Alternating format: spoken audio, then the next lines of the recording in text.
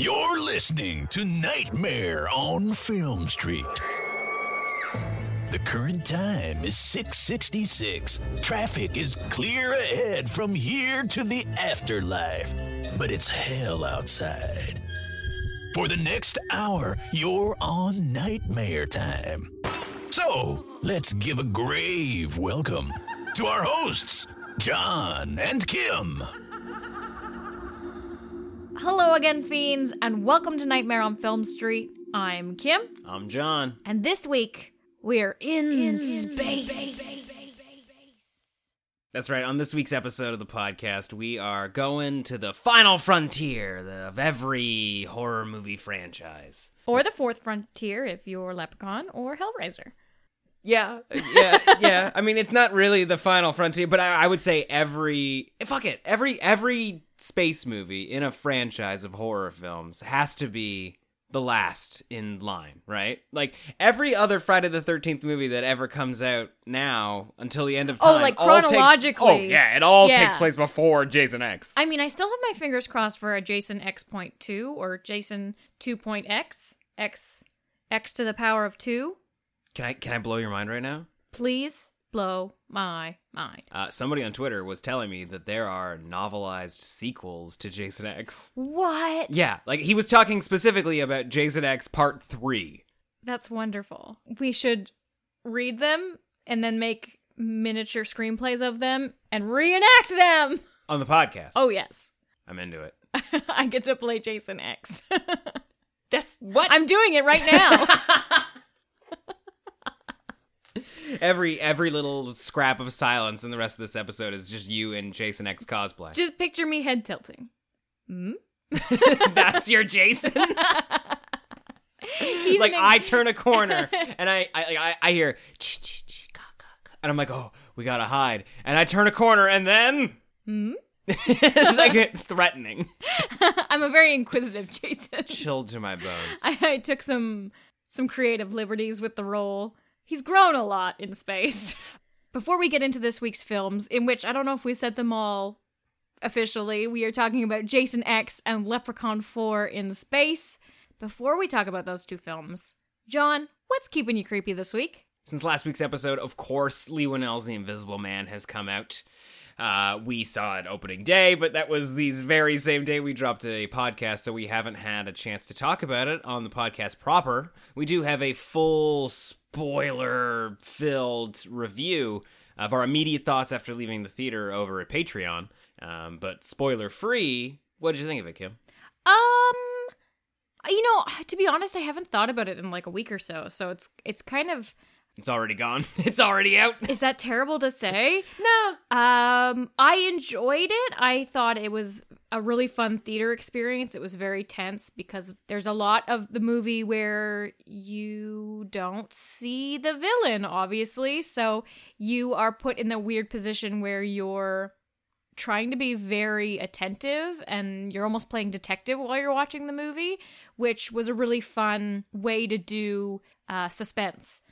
Unfortunately, the story for me was a little bit like, meh. But if you haven't seen it yet, I mean, if you haven't gone to the theater to see it, I know coronavirus now, everybody going to the theater is going to be, I guess, a personal preference or not. We're still going. We're going to see The Hunt, and and we're going to see a double Quiet feature, Place next week.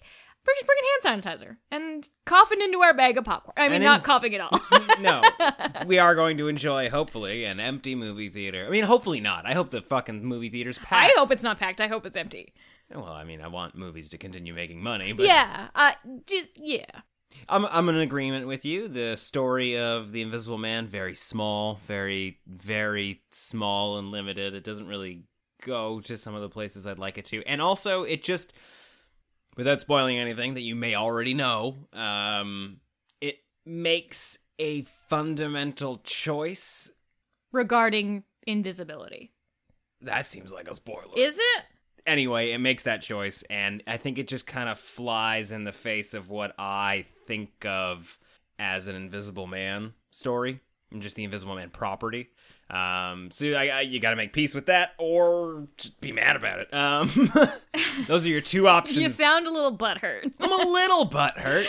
Here's the thing, though. Leigh Whannell, it's no surprise the guy can build a great scare like the same way that James Wan can. They were a creative team for so long, and he does an incredible job of ramping up tension in a scene and cruelly leaving it unresolved. There are some really great nighttime sequences, so much so that, I mean, providing, movie theaters are still open in 3 weeks, I'd like to see it again before it leaves theaters. Yeah, definitely. Yeah. It's a great movie to see in the theater. I don't think you're going to get the same experience at home. You need as big of a screen as possible to see if you can see him touch a drape. Well, yeah. I mentioned briefly, too, The Hunt is out this week. The long-awaited, canceled and reborn, sort of The Purge meets Hunger Games meets election year.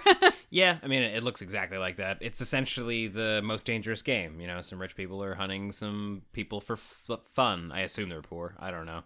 Based on the trailers, I have no idea how this movie got canceled. Yeah. Like, it really got canceled by people who hadn't seen it. I think they had to reveal a bit of the surprise in the newer trailers. Which is a bit of a bummer. Because now I'm thinking we know what the 40-minute twist is going to be. Yeah. But I'm still excited for it. It looks really fun. It's got some really great actors in it that I really enjoy. So yeah, I'm excited. It looks a lot funnier than I expected it to be, that's for sure. I didn't expect it to be a comedy, but it looks like it might be. Yeah, I know. I'm super pumped. So we're going to be catching that tonight, I guess, when this drops. So we're catching it this weekend. We'll be throwing a review on the website at nofspodcast.com this weekend, and we'll be having a bonus Drive Home from the Drive-In review over on Patreon. That episode will go live also this weekend, and we'll be sharing our immediate thoughts leaving the theater. Speaking of Patreon, of course, I want to give a big shout out to our most recent supporters, Michael, Cassidy, Abby, a second Abby, a clone Abby, I think. All right, the two of you Abbies fight it out and figure out which one's staying. We can only have one Abby. Only one of you can come to space. Yeah, well, that's okay. Not to bury the lead here, but these few people don't actually know that you have been pre-selected to be frozen in carbonite or this is a great spot. So later on, I know we're all over the place. Get used to it. The next hour is going to be wild. But at some point in this podcast, I refuse to use the term liquid nitrogen and instead refer to it as nitroglycerin. So did you look up what nitroglycerin is? No, but I think it's in shampoos. Oh, I was going to say it sounds like it's a plastic explosive. It might be. Maybe that's why I'm confusing it. No idea. And also in terms of shampoo, maybe I'm just thinking of glycerin? Are there any more patrons that you didn't mention? There are. Coming with us to the future, 2455 in our crypto crypt. Our creepy crypto crypt is also Jesse, Kayla, Brandon, and Brianna. Now, I can't help but think that Brianna is a cleverly disguised Brandon who doesn't want to fight the other Brandon like the Abbeys before, brave enough to put their names out there. I'm tired of this doppelganger situation. I've only got space for 1, 2, 3, 4, 5, 6, 7, 8 of you. So you figure out who's coming. Whoever's left gets to press the button, I guess. You're going to trust whoever you kick out? Yeah, right.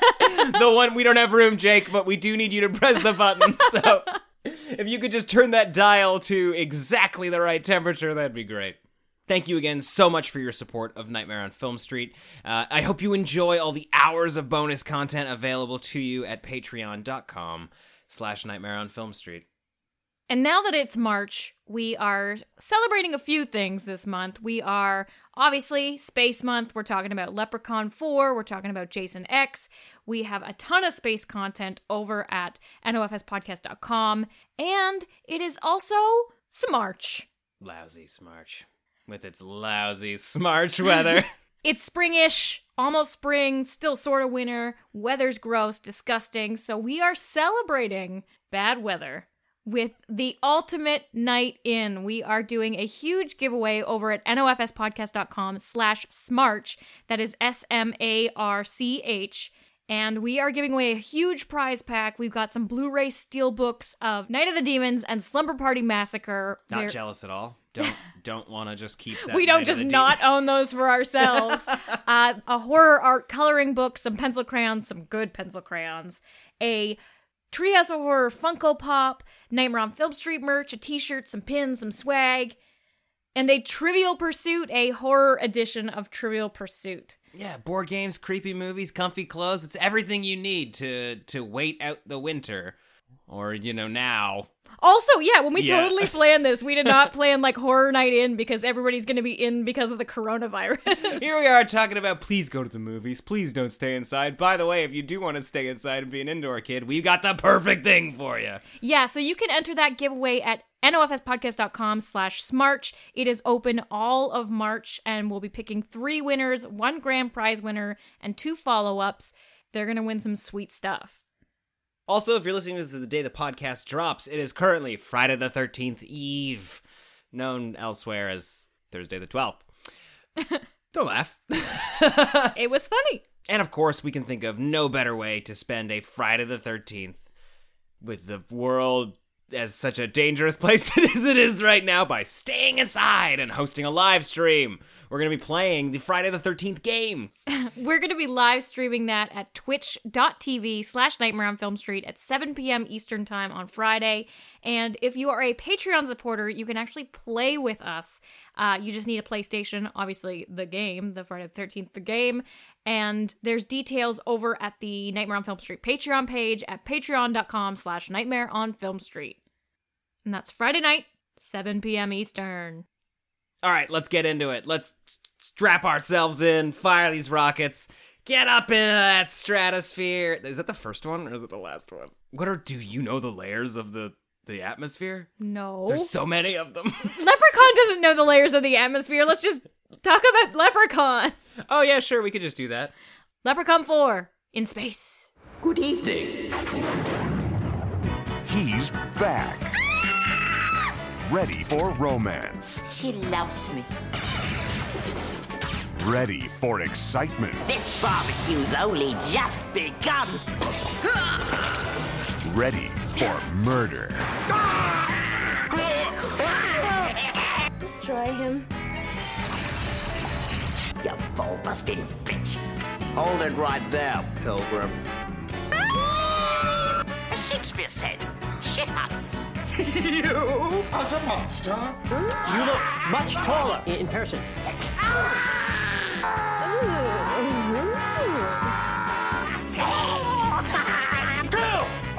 This is far too violent. What did you shoot him with? Steroids? Leprechaun 4. Leprechaun in Space. Okay, so Leprechaun 4 in Space is currently sitting at 0% on Rotten Tomatoes. Oh boy. Yeah, I think our first 0% movie on the podcast. I think so. And hopefully not our last. It also has a 3.5 out of 10 on IMDb and 1.8 out of 5 on Letterboxd. Believe it or not, Kim, Roger Ebert didn't review this one. Oh, wow.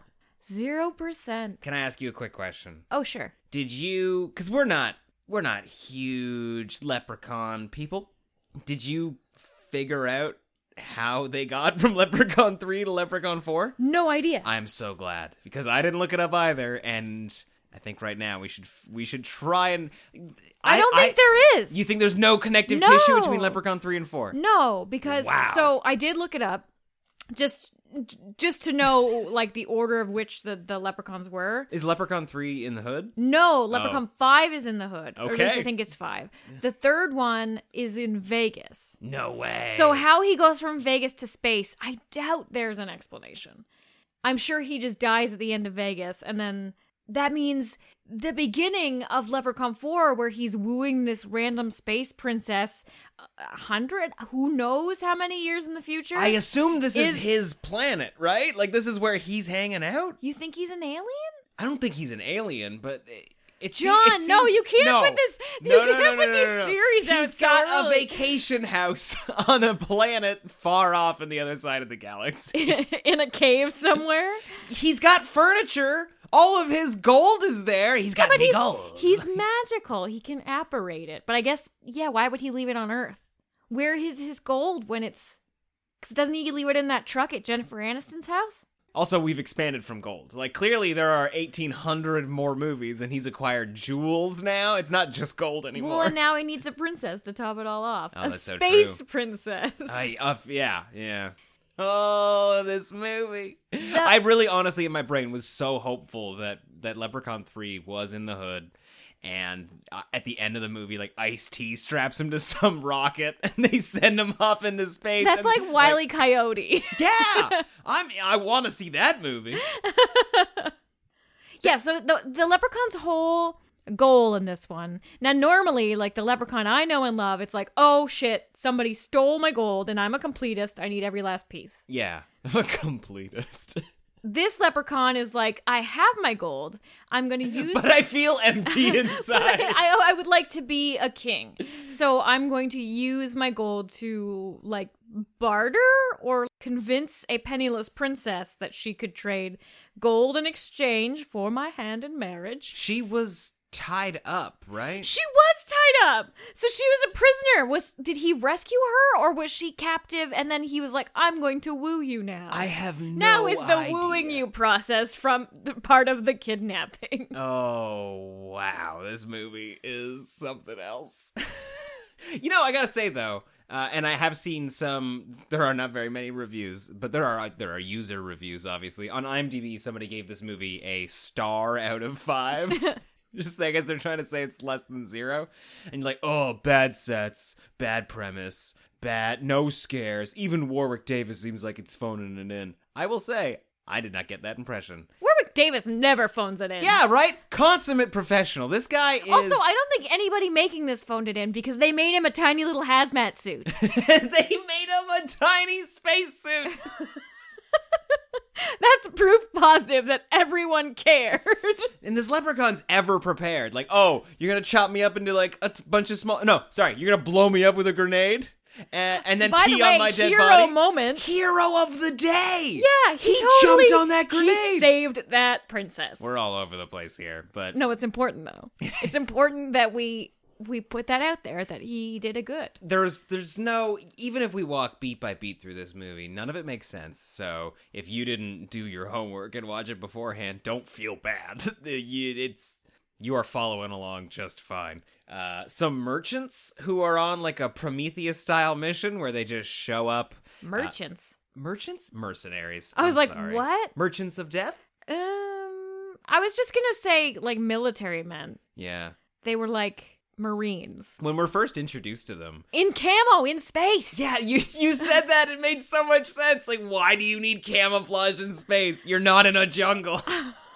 Like, their suits should just be black. This is cave camo. Like, black with a few white dots on it. Like, we're actually just the night sky. We're a few stars. Oh, like galaxy camo? I like it. Yeah. I want some galaxy camo pajama pants. And Miguel Nunez is on the team, which was an odd surprise. Who is that? His name sticks in the movie. He's the black dude in the team. He's in Return of the Living Dead. You would know him from Scooby-Doo. Hmm? He's the one warning them to, like, you gotta get off. He's the voodoo guy. You gotta get off this island. They're just like, oh, you're a fun guy. I need to rewatch Scoob.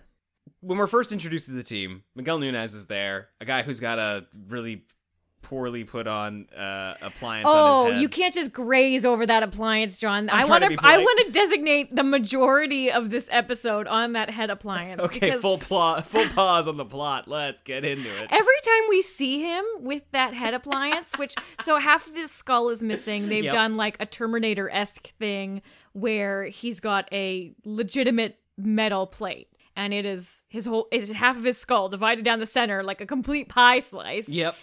It's like he's been wearing it for 6 hours before they started filming every single time he's on camera. And it's because just sliding down it his has head. sunk down a full inch and a half. So there's a seam in the skin-colored putty around his head. And his ear has a pound of extra fat around it. It is crazy. Yeah, it looks like in the chair. Awesome. Looks great. Let's get rolling. And then, yeah, they all the lights come on. It gets hot on set. He starts sweating, and it's dripping down his head. It's all I could watch, so much so that halfway through the movie, I had to recap myself on where we were because every time he was on camera, I was just watching the plate. Yeah, and that at some point we stopped talking about the movie and we start, oh, it looks good on this angle. Like, oh, no, he turned his head. No. Yeah, like it was like different angles and shots. You're like, oh wait, did they reapply it? Like, oh no, it's just a good angle. Yeah. It's wild. It was crazy. And of course his name is... He's a lead character. like Captain Metalhead Hooker. Oh man.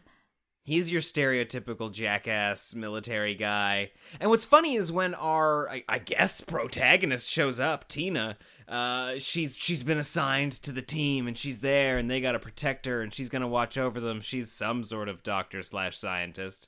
And he's like, who the hell sent a woman down here? I need answers. Like they don't know each other. They've never met. They're on the same ship. So I get the impression there are hundreds of crew members. We only see 5 people ever. Who is piloting this ship? Exactly. We never get to the control room. We don't know that there's a captain. As far as I know, these 5 drunks do everything. And like everything goes down on the ship. Like all the leprechaun stuff, all of the weird, the fly stuff. It all happens on the ship. And at some point, there's still a captain piloting it. Yeah, they're still just cruising through space. So that means that the overall mission for the ship is more than just this. Like, this is like just one small reason they're in space. I have no idea what their mission was, because they go down to this cave where the leprechaun is whining and dining Princess Serena, and we don't know why they're going. No, like, we have we no gotta idea. go down. We gotta go secure the target. Like, I don't even think they say that. And the thing is when they actually capture Princess Serena, so leprechaun's in pieces, one of the Marines pees on him, which I guess in this lore means he's gonna carry it's like a sexually transmitted disease. He's carrying the leprechaun on board the ship in his penis. And they take Serena on board, but they have no idea who she is. They're just like, unidentified woman. We're gonna try to save her. And then you mean to tell me the space princess this wasn't a rescue mission? Yeah. Because at some point she even says to the leprechaun, like, did my father hire you? Did you come searching for me? Because I guess she's run away from home or something. Why was she in chains? We don't know. And then there's this weird subplot. So the leprechaun who comes out of this guy's crotch. Let that be a lesson to you, lad. Always wear a prophylactic. Yeah. And starts slowly murdering the Marines on the ship to get closer and closer and closer to Serena. There's this side plot where there's this scientist and there's like this evil genius who I guess is funding the whole project. Dr. Mittenhand. He finds out that Serena's blood is like healing or regenerative, and then they're performing all these weird science experiments, but it has nothing to do with a leprechaun. I think that was always the plan. Like, I don't think it was a happy accident. I think the goal was literally get her and then play with... Secretly, though, right? Without the Marines knowing? I think so, because also when they kill the leprechaun, they're like, all right, target acquired. Like, mission complete. Like, you knew you were supposed to go down and kill a leprechaun? What if you were in the United States military and they said to you, okay, we've got some intel, we're going in, we're getting the baddies. Your target is this man. He goes by the name Leprechaun. Oh, that's just a regular day at work. Oh man, the Mittenhand subplot is so bizarre, and it gets so weird. It is so odd because he's like, it's like a Prometheus style thing where they're talking in real time, like Skyping with a guy who you assume is on another planet until, oh boy, I'm fake behind wall. a wall. Yeah. You know what's funny is after that reveal, you realize how many busts of torsos there are in the whole room. Everywhere you look, it's decorated with just like bronze torsos because this guy is just a torso with an arm.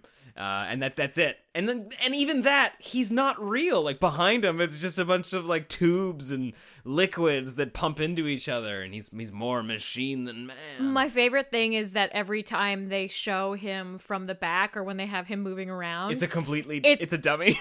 Purely a puppet, because the back of him needs to be like cyborg. Yeah. And they couldn't, obviously he's kind of a larger actor. They couldn't actually fit him behind there. So there's just like a dummy head bobbling around. It looks great. horrible and I love it.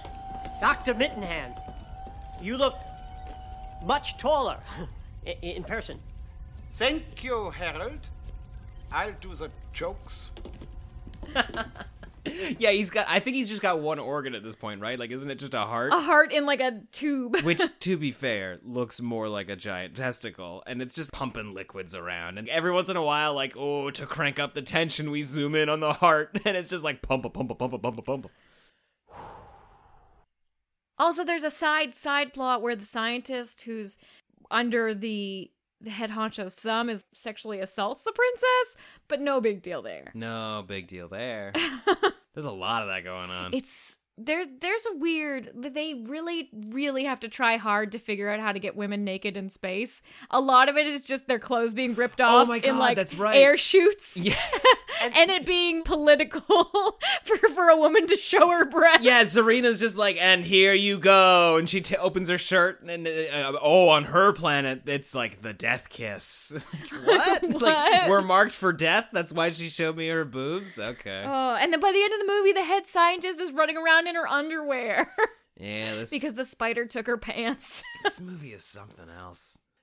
Warwick Davis also has a lot of like asides throughout the movie. He talks to himself so much. A lot. Like quite a bit. At one point I was like, is he literally just walking towards the camera and looking at it? I'm like, oh no, he's looking around. But is he looking at the camera?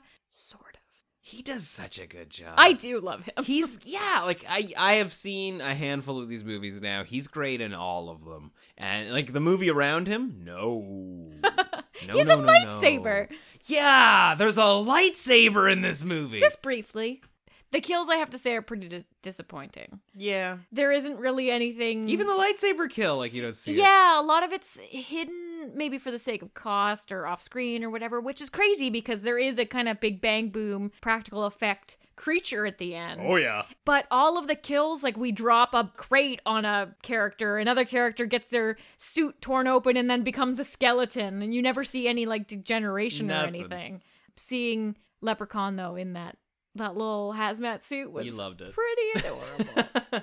Well, he throws somebody off a balcony, and I think her name's Dolores. She like falls to her death, and then the camera... They cut to it, and there's nothing there. Yeah, like we look down over the balcony, and it's just like the same landscape we saw originally. Like they didn't even like try and squiggle something in. And then when we finally meet up with her, like, Dolores, are you okay? Like, everybody in the scene assumes that she's dead. There's a teeny little spot of blood where her head definitely, like, hit some machinery, and then otherwise perfectly intact. And she wakes up and just, like, that scene was, like, so excruciatingly boring. I mean, a lot of them were. There's a lot of this movie that's just, like, padding the runtime, so the characters felt long. Oh, the characters do a lot of unnecessary shit. Like, we cut back and forth between action just to, I guess, increase it and make it feel like it's intense, but we'll cut back to the leprechaun who's hunting down a guy in another room, and they both just, like, move around a little bit, and then we cut back. Man. Like, nobody got anything done in that. What is it that happens to Metalhead? Like, he gets hypnotized by the leprechaun or something? Oh, yeah. He puts dynamite on him, and then all of a sudden he's, like, under his spell. Is the dynamite real, though? Because I swear the dynamite just, like, fades into, like, view. Like, it's just like, oh, there's dynamite now. Yeah. Maybe it's magical? I don't know. Magic dynamite. Yeah. And then he's in drag, and he's doing, like, a whole show, but the 3 Marines that are still left who could be going to fight Leprechaun are instead just, like, trying to fight off their sergeant, who's in drag doing a dance, a fighty dance. A fighty dance. And then Leprechaun goes and rescues Serena in the meantime because they're all just stuck in the bar, but not actually stuck in the bar. And if that's not exciting enough, Mitten Hand has tried to swap his DNA. Oh my god. And the Leprechaun catches them and it's meanwhile. Oh man. So like, yeah, the Leprechaun stops him and puts a spider and a scorpion in his like DNA milkshake, makes him drink it, and now Mitten Hand has become Mitten Spider. Why didn't they come up with a better name? I like it. But Mitten Spider doesn't sound cool. No. Oh. That full-out pancake of the scientist's head, though, was pretty wonderful. Oh, yeah. It's like straight out of Drop Dead Fred, right? Where his head just gets smushed, and he's like... I liked it. It's good. I don't know what else there is to talk about in the movie. Yeah. That's kind of it. You know what's great though is I like to imagine Brian Trenchard Smith, the director of this movie, who directed BMX Bandits, which is a legitimately good movie and like a cult film that you can watch with Nicole Kidman, like super duper young. Where she's got her curly hair. Yeah, that Australian movie. It's so great. It's like perfect exploitation. BMX Bandits. They're wild in the streets. But I just love to imagine him coming in to pitch the movie, and all he says is, Leprechaun 4 in space. And that's the sold, it's yours. No, that's just the title. Like, you got it, the money. It's all your $3 million budget, by the way. Wow. According to Wikipedia, $3 million budget. I bet 90% of that went to 1995 CGI rendering of the outside of that ship. Wow, I saw better special effects on the show Reboot. There was a lot of exterior shots. Yeah. And you know, like, I'm sure in 1996... they looked cheap. Oh, they went but for fine it, though. enough, Good right? for them, though. Yeah. They did it. They did some establishing shots on, like, a planet filled with lightning and, like... Oh, yeah, my God, you know, I forgot about that. And they're all just standing there. It was good. I love how we go... we're going to touch down on this planet and we're going to go find this guy. And then... in one cave. Like, we get a really... The cave design was weird. It was like... somebody had really starched some claws and arranged them to look like rocks. It was just like, I feel like I couldn't lean on those cave walls. Oh, definitely not. And we don't have the budget for it, so you better not even think about it. You better not. What a weird movie. Okay, so what is your most absurd takeaway from this movie? Like, what was the most absurd moment from Leprechaun 4 for you?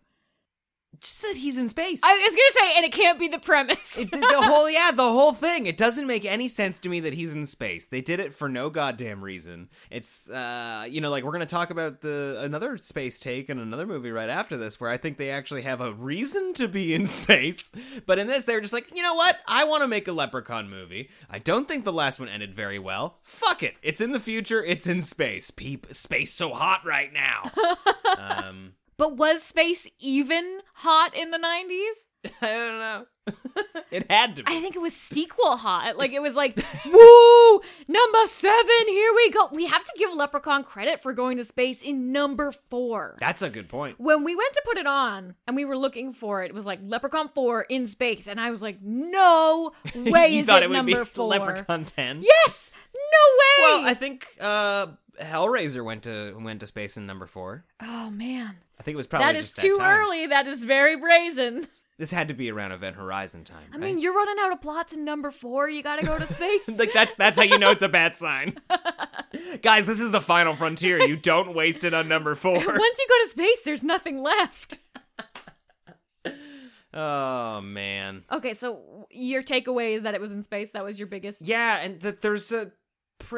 honestly, you know what? The fact that a leprechaun is trying to marry a interplanetary princess, for some reason, not the strangest thing for me. Like, that kind of fit. It was kinda weird, works. because it was just like, oh, we're going to fantasy space. Yeah. And, like, I know all space is technically fantasy when you're sitting it in the future, but she was like a gold sparkly princess with purple eyebrows. Mine is totally 100% the fact that the first Marine death is a guy that pees on remnants of Leprechaun. Like, that's the first... And then goes back to the ship, and then he, like, comes out of his pants. You're not surprised, because you're like, yeah, this is what you do. But just the sheer fact that he's carrying, like, leprechaun spore. Or I have to put logic to it. Well, we watch, like, the leprechaun, like... Like, it electrocutes him? Kinda. It's like, in Joe Dirt where that guy peed on oil. He's got a haunted penis. He's got a haunted penis! It's like haunted by the ghosts of Irish folklore. I like that a lot. That's good. Yeah. You know, what's funny is that the whole time, Dolores, the other, like, the female grunt, is like, what did I do? Oh my god, is this me? And then later on, she's still lamenting about it to the captain, and he's like, I mean, when you think about it, he went out all right. I think I'd like to go out, full mast or something dumb like that. It's like, you want to die with a boner? And then she's like, maybe I could help you with that. And then, what? Like, the whole conversation is strange. And he gets worried because I guess he still thinks that she maybe had something to do with it. There was like a lot of weird flirty dialogue. We had to watch a whole scene between the lead, Tina, and Brooks, whatever his name is. I'm not sure. Where he goes to hit on her at the spaceship bar, And the conversation is just awkward. The whole thing's bad. Like, they both just suck at it. Yeah, well, I mean, he's used to girls just being like, hey, you kind of look like an elongated Sylvester Stallone. But yeah, like, she just shot him down completely. But we had to watch the whole conversation. Like, it was awkward from the beginning, it was awkward in the middle, and it was awkward in the end. And then he just walked away, and that was the whole scene. We haven't even touched on the fact that at some point, the leprechaun gets hit with, like, a Biganator and becomes, like, a colossal leprechaun. I'm huge. I'm magnificent. All right. Big is good. I'm not gonna lie, some of this just kind of felt like a fever dream to me because despite how crazy this movie was, I was having a hard time staying awake for it. Oh, you were the worst. I know, it's my fault. You're like, we could watch both movies tonight. Yeah. It's gonna be great. We're gonna take a little break so we can go on our phones, and then we're gonna watch both movies. We didn't even get through one. It was like and I was 11 passing at out. night, and he was like, I ate a lot of tacos. I needed a nap. I had a single beer, 1,000 tacos. I was down for the count. The dog stayed up later than you. Yeah, this movie's weird. My favorite part, though, about the leprechaun being huge is that he wasn't in high enough def to take up the majority of the screen, because I guess they just filmed him at a regular frame rate They or just whatever. blew him up, yeah. And then when they blew it up, he was like fuzzy. It'd be funnier, it would make more sense if they, like, hit him with a gun that turned him into electricity. So at least, like, he was fuzzy for a reason. Oh, like he was not clear. He was blurry because he wasn't high enough res. Oh, it's wild. They should have hit him with a small ray after that. But instead, they opened the airlock and they sent him off into space for him to do one final finger. Oh, boy. Oh, and then they killed the giant spider boss. Oh, yeah. Who was the other villain on the ship. So, how would you rate Leprechaun 4 in space? Oh, boy. So despite, like, how crazy it was actually kind of slow. Yeah. And this almost, it could have been like a 60-minute TV special. If it was shorter, it might have been better. Yeah, because there's like a lot of really fun kind of ideas, and Leprechaun being in space, like, that's a huge novelty in itself. But a lot of the characters are really inefficient. Leprechaun is inefficient in scenes. He'll spend 20 minutes getting one person in a room full of pillars. Like, that's a lot of the plot. Is just like, there's a lot of obstacles in this room, and we're just gonna walk around these boxes for 10 minutes. So I'm gonna give it a 1.5 out of 4. 1.5. Wow, I'm going a 1 out of 4. It's very generous. I did not really like this movie. Do you remember what we gave Leprechaun 1? I don't know. I think I might have also given it a 1 out of 4. I feel like we should now adjust previous earlier ones once you get later in the franchise. Like, oh, we got to do a relation bump. Oh, like in relation to the first movie, Yeah. this one loses another half a star. Oh, man. I won't lie, I was not necessarily looking forward to seeing I'm this sure movie. I'd seen it before. Maybe. I'm sure I'd seen it on television or I wasn't... a sleepover.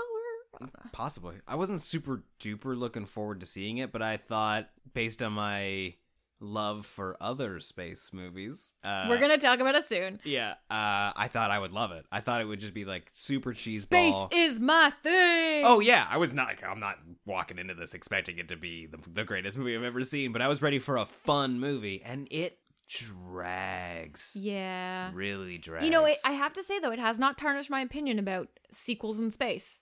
Oh no, still great. I'm very for them. Always on board.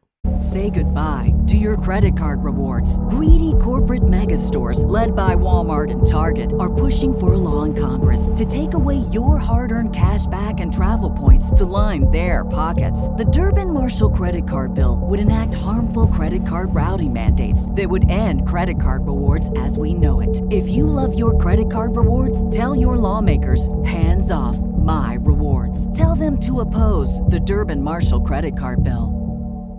What's the easiest choice you can make? Window instead of middle seat? Picking a vendor who sends a great gift basket? Outsourcing business tasks you hate? What about selling with Shopify?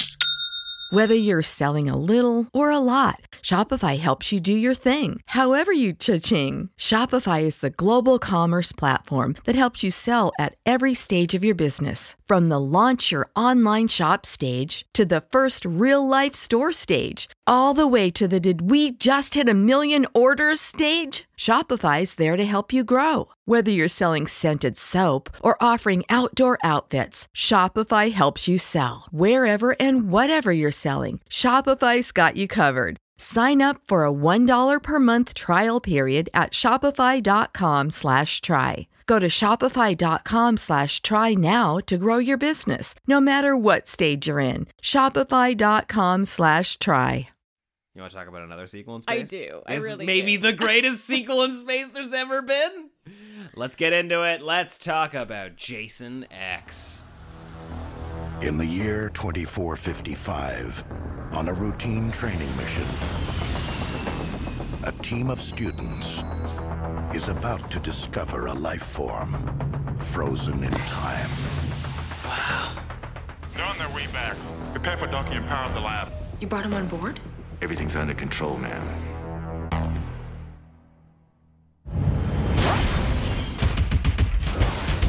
What the hell is going on? Jason Voorhees, that's what's going on. He's an unstoppable killing machine. Guys, it's okay. He just wanted his machete back. How do we get off the ship? I don't know. Look, we're gonna be all right. What? Are you high? Uh-oh. He's here. You have got to get them out of there. Hey, Slappy!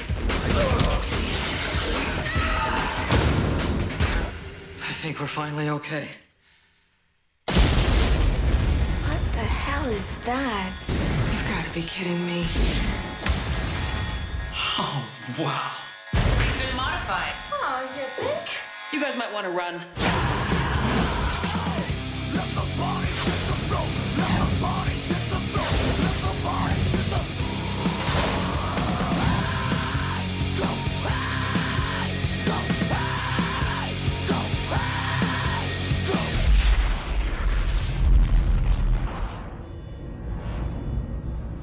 I don't think he's out there. Why don't you just stick your head out and have a peek? All right, it's the moment we've all been waiting for. Jason X from 2002 is currently sitting at a 4.4 out of 10 on IMDb. 20% on Rotten Tomatoes. 25% on Metacritic. Roger Ebert gave this a 0.5 out of 4, and currently on Letterboxd it holds a 2.1 out of 5. So every time I watch Jason X, and I know this is no surprise because I do bring it up a lot. We do.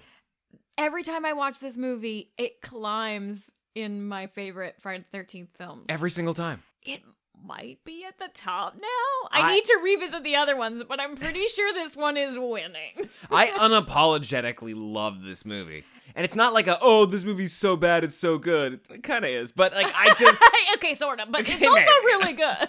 I love this movie. I think it's so good. All of the Friday the 13th movies are pretty cheesy. I don't think that's a hot take. You know, this one is perfect. It's so great, and it's so unlike any of the other Friday the 13th. Yeah, and I know Freddy vs. Jason gets a lot of credit for doing the meta Jason Freddy take, but Jason X, I almost think the hologram sequence, which I'm sure we'll get to in a bit, is better. Which is, it's a lot for me to say that because I do actually really like Freddy vs. Jason. I am a big Freddy vs. Jason fan. But the meta aspect of the holograph sequence, I cannot get over it. So good. I know we'll talk about it, so I'm not going to get into it, but... Okay, fine. We'll try and walk our way through this movie. Well, the first thing I wanted to bring up, and I already derailed us. Okay. Why do we all, and I mean you guys too, you, John, you, audience, me, the world, the horror universe, how did we all know that this was Jason X? Like, unanimously not call it Jason 10? I think it's because we have an Uber Jason. Like, we have a transformed Jason. Like, he is more metal than I know man. there were trailers, but like... Oh, well, maybe that's it. Maybe the trailers say Jason X. So we definitely discovered this post-release as children. Maybe at release. I remember being pretty stoked for this movie coming out. But how do we know? Like, we all just accept that it's Jason X, and I love that about the film because that's just the title. I embrace that so much that when I hear people say Jason 10, it doesn't You've heard people say Jason 10? Oh, because I never have. All the time. Oh. And it's usually non-horror people. Okay, so I'm coming from a place where I'm just like, yeah, so we all just understand Jason X. If you called it Friday the 13th 10 or Friday the 13th Part 10, I'd be for that. You can't, though. No, because it's called Jason X. That's exactly why. Well, and they didn't have the rights for the Friday the 13th title, which is why Jason Goes to Hell didn't have Friday the 13th in it. Nope. Freddy vs. Jason and Jason X. Yeah. The Friday the 13th lawsuit. Something that, we don't really have to deal with in modern times. Was purely a thing of slashers past. Yeah, that's all been taken care of. And we have a new Friday the 13th coming out every year. 2020. That would have been so good. Something I realized this time around. Like, how often are you going to... What's your hot take, John? It's not a hot take. It's not a hot take at all, but, like, how often do you see a movie like Jason X and go, oh my god, it took 35 rewatchings to notice this little detail. And then everybody scowls at you? Yeah, pretty much. You watch Jason X 35 times, and you're just like, I'm just going to put my hand down. Yeah, I mean, I really, really like this movie. I don't think a year has gone by where we haven't watched it at least once or twice. If we are in the mood to watch a Friday the 13th marathon or whatever, it's guaranteed that we're watching Jason X. Oh, totally. Yeah. It's in there. We actually set up our viewing, and I'm going to let you tell your story. We set up our viewing to have a little intermission right between Jason's death and Uber Jason. And I have to say, it is probably the best way to watch Jason X. Watching it like it's a special cinema presentation opera theater thing. And then, like, Jason dies, and you're like, and Act 1 is done. And the curtain, curtain the lights closes, come back on. You all go to the bathroom, somebody refills their drink, people grab popcorn, you sit back down, you're refreshed, part 2. I don't understand why they had intermissions way back in the day. I love them. Why don't we have them now? Well, I love them too, but in my mind, I was always like, oh, cigarette breaks. But at that time, people were just smoking in the theater. It was for cocktails and shit, I think, and can mingling. you imagine? But think of how many less idiots we'd have looking on their phones if they knew that they would have like a phone break halfway through the movie. Yeah, I mean, that'd be cool. Because every theater now, I see a screen or two pop open. Oh, that and people sucks. think that they, like, holding it into their chest makes it better, but you can fucking see it. If that bugs you too, seek out your local film festival, because those are your film fans, your cinephiles, and they are the people that respect. They will stone you. Okay, so this time around, your point. I'm sorry. Hot take. No, from that's okay. John right now. Oh, it requires no I'm lead hyping up. it Now up. it's nothing. Now it's nothing. 34 watches. We open Let's go. at, first off, the title credits so great. Like, we're inside Jason's mind. The fucking this Like, film you think- from the get-go is so fucking creative. And you think you're in hell, right? This is inspired. Hot take, Jason X inspired. So you think you're in hell, and you're like, we're going through like a hellscape, and it's so crazy. And then we like, as we pull out, we realize that it's more like a Fight Club scenario where we're like inside his brain, and we're in a syringe. Yeah, we go into the fucking needle, and like we see his blood go through. Oh man. Like, we like this movie too much. Oh, the best, though, is, like, when the credits are all done and we're kind of back in Jason's body and the assistant, like, cuts open. Oh, and we peer through the wound Yeah! up to the doctor. And it's like we're being born into Jason X, like we're coming out of the Jason womb, ready to experience space. Not quite how I was thinking of it, but that makes sense. Sorry, did I take that? Did I take that and go? A little bit. That's okay. I'm gonna take it and go a completely different direction. Was that your hot take, though? That was my hot take. Okay. Yeah, it was steamy, John. It was good. Yeah, so we've got Jason. He's all tied up. He's in this facility, and David Cronenberg's there, and he's like, we need to do more research. If the fact that his tissue regenerates itself begs for more investigation. And anyway, so they go into that room. I love that David Cronenberg's in this because he agreed to do it as long as he could die. That was his... Was it actually David Cronenberg? That's David Cronenberg. I thought you were just like, yeah, this David Cronenberg dude. And I was like, I'll allow it. Yeah, he looks like Cronenberg, yeah. You know why, though? Because they filmed this in Toronto, and everybody involved in Jason X is Canadian, which might be why we like it so much. Oh, maybe. Because it's just got, like, a Canadian filter to it. This looks like Breaker High, like Interstellar Breaker High. Like, I kind of recognize all these people from TV shows of my childhood. I've never said this before, but their accents are spot on. This is how space would sound. Canadian. Man, that is the worst about all indie sci-fi television. It's all Canadian. Very Canadian. All of these actors, so I briefly looked up just to see what projects other people had done. They are all on like Andromeda and all of those other like daytime TV space shows. Every single one of them. So they just continued on their Jason X life. They've all been connected to the Stargate franchise one way or the other. There's so many Stargates. It's bizarre. Okay, so my favorite part about the intro, the pre-space 2010 Jason X. Yep. Is we still haven't gotten to my point. David? Oh, I'm sorry. No, because this relates to your Cronenberg conversation. Yeah. So go ahead. Cronenberg is coming in. We see Jason. He's all tied up, and they're just walking. They've got him in like a warehouse, and he's the only thing inside the warehouse. But the floor is wet, like everywhere. The floor is wet, and I don't think I ever gave it any thought because it's like when you watch a car commercial or any scene where cars are ripping down the road, like the roads... Any nighttime sequence, anywhere. Everything's wet. Yeah. It just looks good, right? It's reflective, it's cool, it's dynamic. So I think that's just what my brain was locking into. Like, oh yeah, cool, wet the floor a little bit, it'll look great. I think it's just because they figure that's his weakness. So there's a layer of water across the whole warehouse. It's almost like they've put a bear trap, like, everywhere that he could possibly step. Because I guess they think if he gets into a puddle, it'll weaken him. He freezes up. One thing, it just occurred to me, what if there's got to be somebody out there who's working on a really long, stupid story where Bruce Willis's character from Unbreakable becomes Jason? That's pretty good. But I was just thinking, so if they believe in 2010, Jason's afraid of water so much so that he won't go in a puddle. Yeah. Just picture, like, the cut scenes from, like, Friday the 13th Part 3 when it's raining and Jason is just inside his lair waiting for it to stop raining. He's like one of those dogs that needs a thunder blanket, but it's his mom's sweater. Oh my god, like they weighed it? Yeah. That's why he keeps that sweater. Okay, so 2 side points. Yes. They actually wanted to have Betsy Palmer in this, and she was going to reprise the mother role. In a hologram? Which would have been a fucking dope hologram, because apparently she was performing in a theater thing in Toronto when they were filming this in 1999. Nice.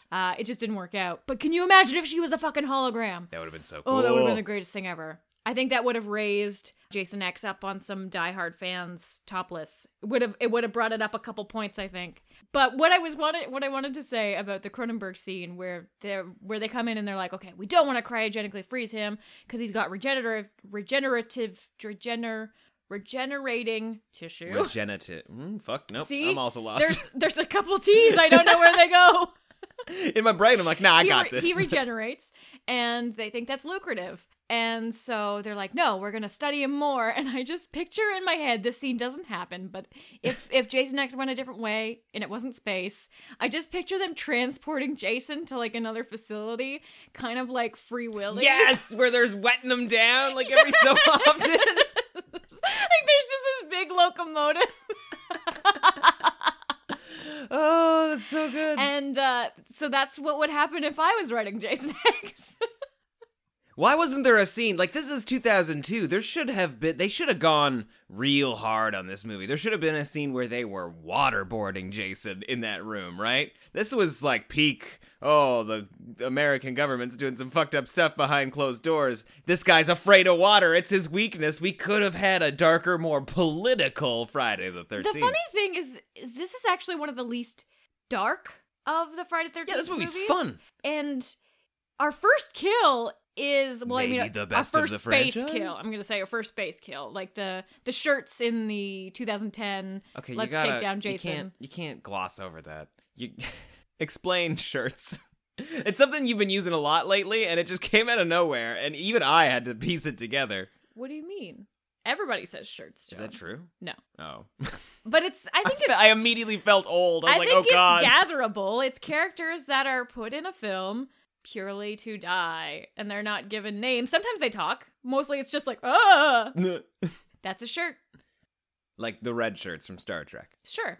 Oh god. I love that you're like, you're using something that, how did you come up with this? I don't remember, but it came up in the Darkness Falls episode, and then Darkness Falls' anniversary was recently, and then I thought about the Darkness Falls episode, and I remembered the shirts conversation, and here we are. That was a journey. Shirts exist. You asked. Okay. That's how brains work. Okay, you're right. So we've got some shirt kills at the beginning. But yeah, once we're in space, probably the best kill of the franchise, right? Yeah, and I think there's no contesting this point. I'm sure it's on a lot of lists. Everybody's kind of on the same page with this one. They did a fucking Mythbusters episode on it. No way. Yeah. No. I do not know the results, so we're gonna need to watch it on YouTube. I'm sure false. Or possible? I don't know. It seems possible to me. I don't know. How do they want to bust that myth? Maybe they use like a gelatin head? Oh, probably. Just to see if they could like crack it. Maybe a pig or something. Ew. It's maybe the most dangerous death that he's ever attempted because his hand has to be that close to that thing, I just love how quickly he grasped the components of that 2455 science lab. He's just like, oh, really cold air. Yeah, like he figures out faster how to use nitroglycerin. What is it? Yeah, I think that's it. No. Dry ice? Well, it's probably dry ice in the studio. Oh, God. What? The cryogenic area of the science lab. Maybe it's because he saw her just freeze his other eye for no reason. Like the eyeball saw? Yeah, what was up with that? Maybe it did. That whole operating lab is incredibly unhygienic. She just lets goo drip as it may. She's not in any sort of hazmat suit. She's not there's blood all over the floor. She's just, let's just pick up this eyeball and dip it into this bath of nitroglycerin. Also, now that we're in space, I do want to take a second to talk about the outfits, and purely for this science lab scene, but it comes up everywhere else. She is wearing like a grandma knit cardigan sweater thing. It's like a spacey cut, but it is yarn. It's got that space cut that was so hot last season. It's got fuzzy yarn. And it's just like, that is not something that you can wear in a lab or like an operating room because it's porous. Yeah. It just like you get goo on it and the goo sinks in. Like not like scrubs or any. But everybody is wearing this weird knit stuff. And the cuts because it's so cold and in the space. hair and the styling. It is literally like we're watching an NSYNC music video set in space. Oh, you're so right. I love it so much. I can't handle it. The outfits. Oh, even the robot. She has a great outfit too. And her hair, KM14? Yeah. Isn't it 47? I wrote down 14. What did I write down? Maybe we're learning now live on the podcast that I'm did dyslexic. Write down 14. Okay, all right. Man, this movie's just a bucket of fun. Okay, there are plenty of bad spots where it's like he's talking to Name one. Well, definitely where he's talking to like the art dealer or whatever. Somebody back home who he's gonna sell Rowan and Jason to, and he's like, Voorhees, that isn't Jason Voorhees, is it? Crazy mass killer from 400 years ago on a different planet that I know about? What? No, that's never gonna happen. On the other hand, kill 200 remember, people. like, Jack the Ripper. That was not 450 years ago. How many years ago was it? Just a little over 100. Okay, fine. Attila the Hun. Yeah, but I feel like things like Attila fine, maybe you've won this one, but didn't that just shape like Genghis the Khan? World? Yeah, I know, but they started a war with the world. Jason was just like, man, New Jersey sucked for like 20 years there. Like that was about it. All right, fair. I guess we should also mention, too, now that we're in space, Rowan, who was going to cryogenically freeze him in 2010, got stabbed by Jason in the freezing process, and the whole room in 2010 got frozen, so Rowan came along for the trip. And she is awoken, and she becomes 2455's final girl. And she knows a lot about the spaceship, like, right away. She's real good at being like, we should just blow off half the ship. Yeah, what about these things? What if we just, like, connected some chargers and detonated them and disconnected everything? Yeah, she's ready to go. She came fully assembled.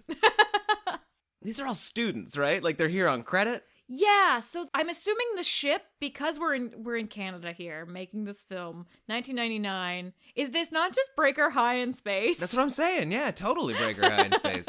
And I'm very, very into it. Man, was there ever like a Halloween episode of Breaker High where there was a killer on the ship, quote unquote? There has to have Like, been. there had to have been a slasher episode on that boat. Side note, if you are not Canadian, which most of you are not, Breaker High was a Canadian television show in the late 90s. Both Tyler Labine from Tucker and Dale vs. Evil and Ryan Gosling from Hollywood were on that show, and they were these like goofy side characters who are hilarious and so much fun. It was like, I'm saying this fondly because I haven't seen the show in 20 years. It was a really great show. I mean, I really remember the belly dancing episode where Tyler Labine just like schooled everyone. I remember the one where the whole episode was him learning how to fold a burrito. Honestly, I think we've had this conversation on the podcast before. That sounds right. But yeah, similar idea to Breaker High and Jason X. You had a group of students, you put them on a ship, and then you just get them the fuck away from their parents. Like, we don't want these kids. You deal with them and give them school credit. And as you'd expect in a spaceship full of students, first 5 minutes, everybody is naked. Exactly, yeah. Even the professor. Yeah, the professor... he's got a very interesting barter system for good grades. Let's just put it that way. Because are those medical forceps or whatever that she's using? Forceps might not be the right word, but I think it's medical forceps? tongs that she's using to twist his nipples. Because otherwise, that's something that she brought with her on the ship. There's no, like, local outpost floating in the middle of the they definitely space. just came from the science lab. Oh, that's gross. Because Jason picked up a space-age machete in the science lab. The science lab has everything, right? What are they ever gonna need that machete for? Cutting open Jason Voorhees. The thing is as big as him. Like, how would you... That'd be like trying to carve the Christmas turkey with Paul Bunyan's axe. Like, it just doesn't make any damn sense. Real convenient, though. What do you think is stronger, that space-age machete or the machete that can apparently cut through 5 inches of steel of a cryogenic chamber? Oh, well, I love the scene when Jason gets his hands on the classic machete and he's like deciding between the two. Like he's like literally like weighing them in his hands. Goes for old reliable. But the new machete looks real good with Uber Jason.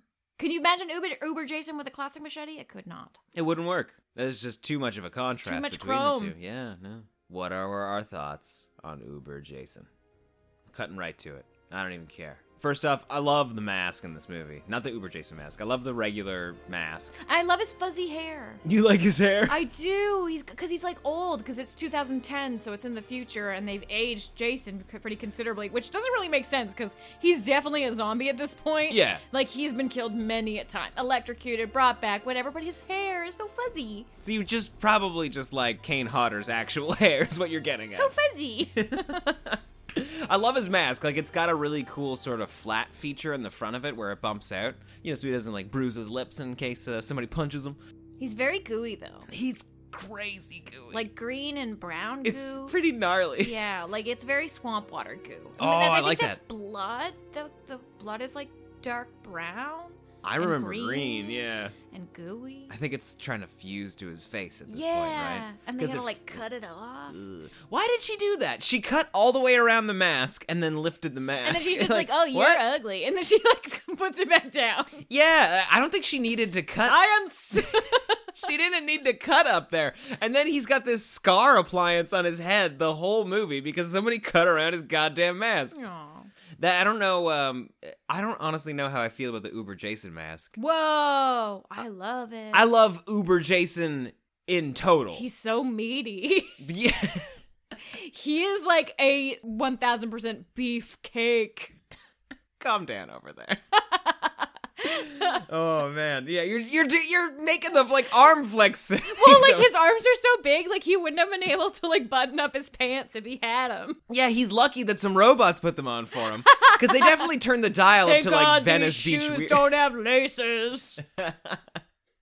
He looks cool as shit. And his eyes. His eyes are the coolest part, so that's the thing. They're like, so good. Like the whole, like the close-ups on that mask, like chrome face, red eyes. Fuck yeah, that looks awesome. I bet it sucked to wear those contacts. Oh my god, every time you were just like, oh, poor Kane Hodder. That poor man. But you're right, like when he's got like 1,800 pounds of muscle and we're doing like that standard Kane Hodder, like deep breath before like I turn. I do space now. I do space now. I love the whole look. The mask is okay. I like it. it fits the ensemble. No, that's the thing. It fits the ensemble, but it's just like, it doesn't look as great as I would like it to. But for Uber Jason, totally fits. Love the look. Super great. What's I think funny, he accessorized the outfit perfectly. I don't think he had anything to do with it. Well, the nanobots did a great job. Yeah, those tiny little style guide buys. Yeah. The best kills in this movie are all before Uber Jason anyway. That's the craziest part. That is the craziest part. And the kills in this movie are inventive, creative, and so fucking dope. Why don't people like this movie? They're pure audience pleasers. Like, we have a guy who rotates down a giant screw. You know, the reason people don't like that is because when he's discovered, somebody goes, "We found Briggs. He's screwed." Like, that's great. Like, that's awesome. I loved it. I, clapped my hands. Yeah. Like, oh, so cheese. It's so great. I love how often he goes back to the piloting area to kill whoever is now sitting in the pilot seat. Oh, man. And the pilot is hilarious. Yeah, Fat Lou, that's his name, yeah. His lines, every time they cut back to him, it's gold. I almost wish he could comment on the whole movie. It'd be great if he continued on as a narrator. Oh, because he could hear everything through the monitor or whatever. I would love if he could just quip on everything. He's so funny. Speaking of hearing everything through the monitor, why is the audio for the military grunt's mission to hunt Jason piped through the whole goddamn ship? Like, all of our main characters who are hiding and scared are listening to the military people die one by one. And then they're like, oh no, he's alone in there. What do we do? And my favorite part, though, is that where they're holed up in, because once all of the military is dead, Jason's banging at the door, and then he stops, and they're like, is he there? He's not there anymore. And then he just breaks through a glass wall. Like, you guys hid in a room with a glass wall with a battering ram after you? Yeah, just a walking battering ram with a knife. Man, I love when he gets pinned by one of the grunts. Like, he shoots him and kicks him, and he falls on a big spike, and that's how he's holding Jason up. And he does that fucking cool thing where he grabs the chain and lifts himself off the spike. But moments later, when we discover that guy's body, Jason has put him on the spike. That was a nice cut. Yeah, it's like game recognized game. Like, this was good. I'm gonna reuse it. My favorite part, though, about that whole, let's just kill all of the military members on the ship sequence. Right quick. Is the ship is a pure just set piece, because there's just random chains and pillars and dripping pipes and gooey lighting and stuff, and you're just feel like the ship that they're on is way more maintained than this holding area they've created. Yeah, if there was a sign in front of the door before they came in, it would say "mechanical room to be murdered in." Yeah. We had that confusing part. We always forget that they are in. We've seen this movie so many times, but we always forget that they're in a ARG. Yeah, they're in one of those virtual reality rooms when they're first hunting Jason, because they're essentially playing a similar game, right? Where they're hunting around a leaky boiler room that's all steamy and stuff. It's just why does this place look like a dump?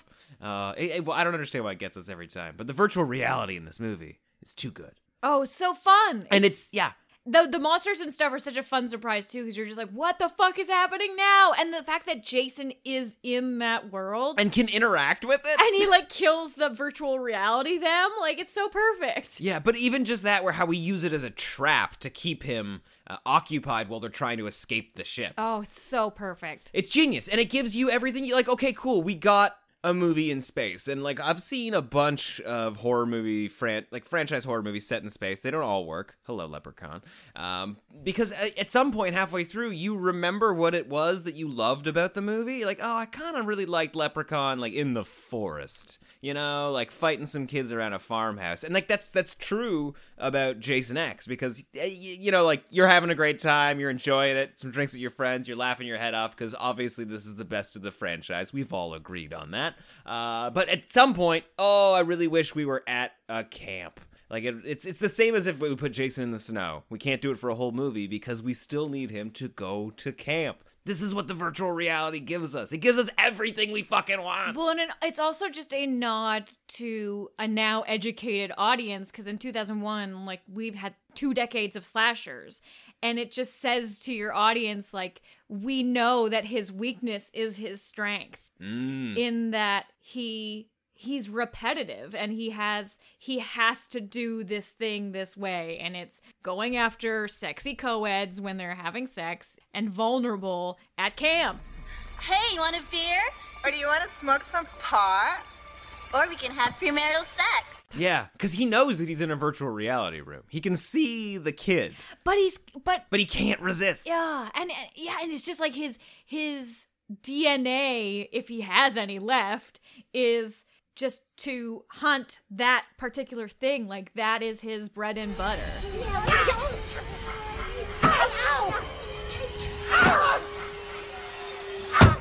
So good. So good. And on top of that, like, also the end of this movie is brilliant. The end of this movie is fucking incredible because, yeah, we've had our virtual reality Friday the 13th, but on top of that, we are on our way back to Earth 2, and there's no way to stop good. Jason. He's outside. He's in the escape pod. He's in the rescue ship. Oh, and then boom, Brodsky comes in, knocks him out into Earth's orbit where he goes down as a shooting star into our new Crystal Lake. Guys, this movie rocks. Did you not want Jason X Point 2? Because I still want Jason X Part 2. I want just Jason X Point 2.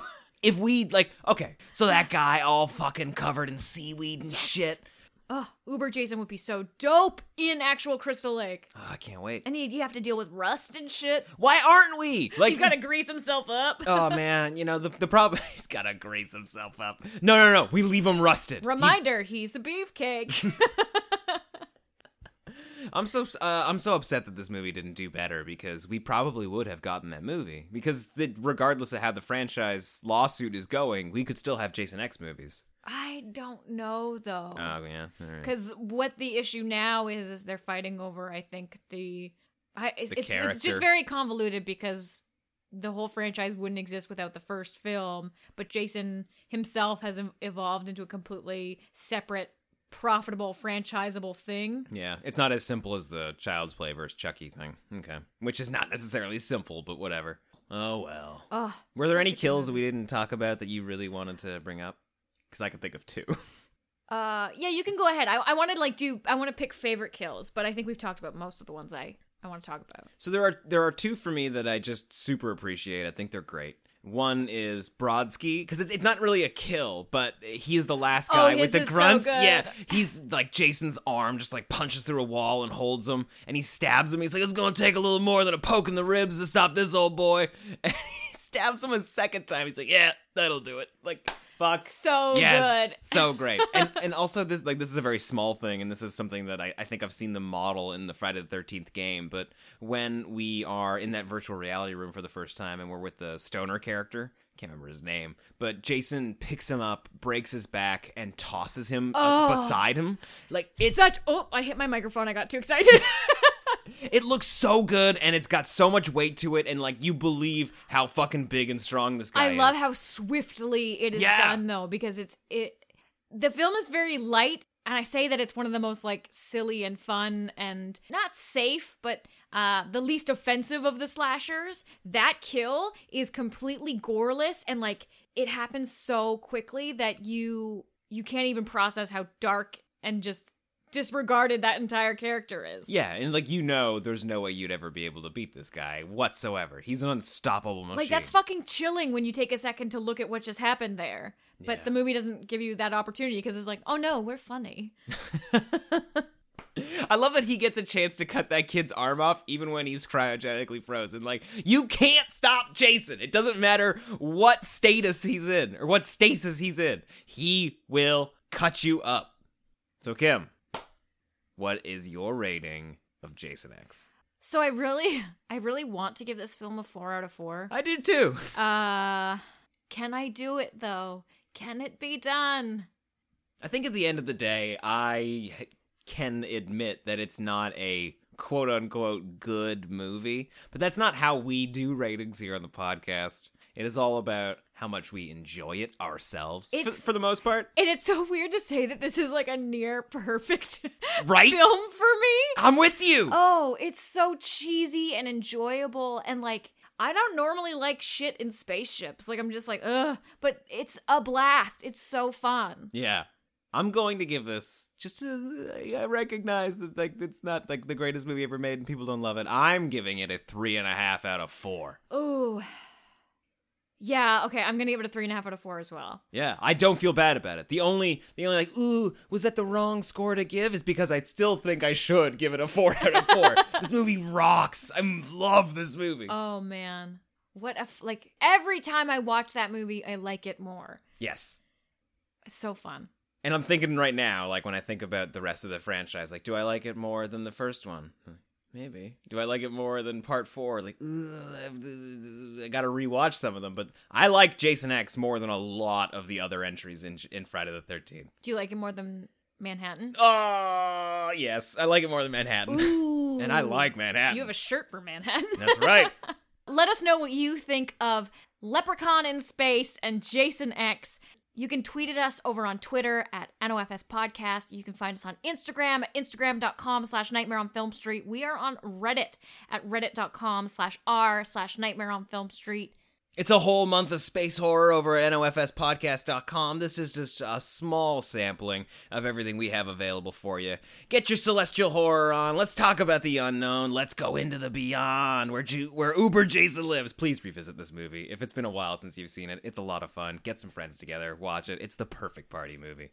If you liked this episode and you want to support Nightmare on Film Street, you can head to patreon.com/Nightmare on Film Street. We have a ton of bonus content there, including fresh reviews of movies straight out of the theater, other bonus episodes, shoutouts on the show, tweets, merchandise, and tons more. That is over at patreon.com/Nightmare on Film Street.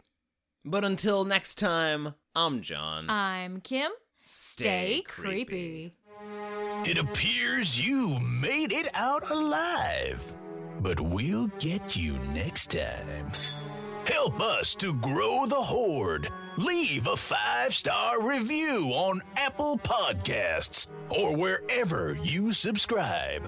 More terror can be found lurking on our website, NOFSpodcast.com. Until next time, stay creepy, fiends.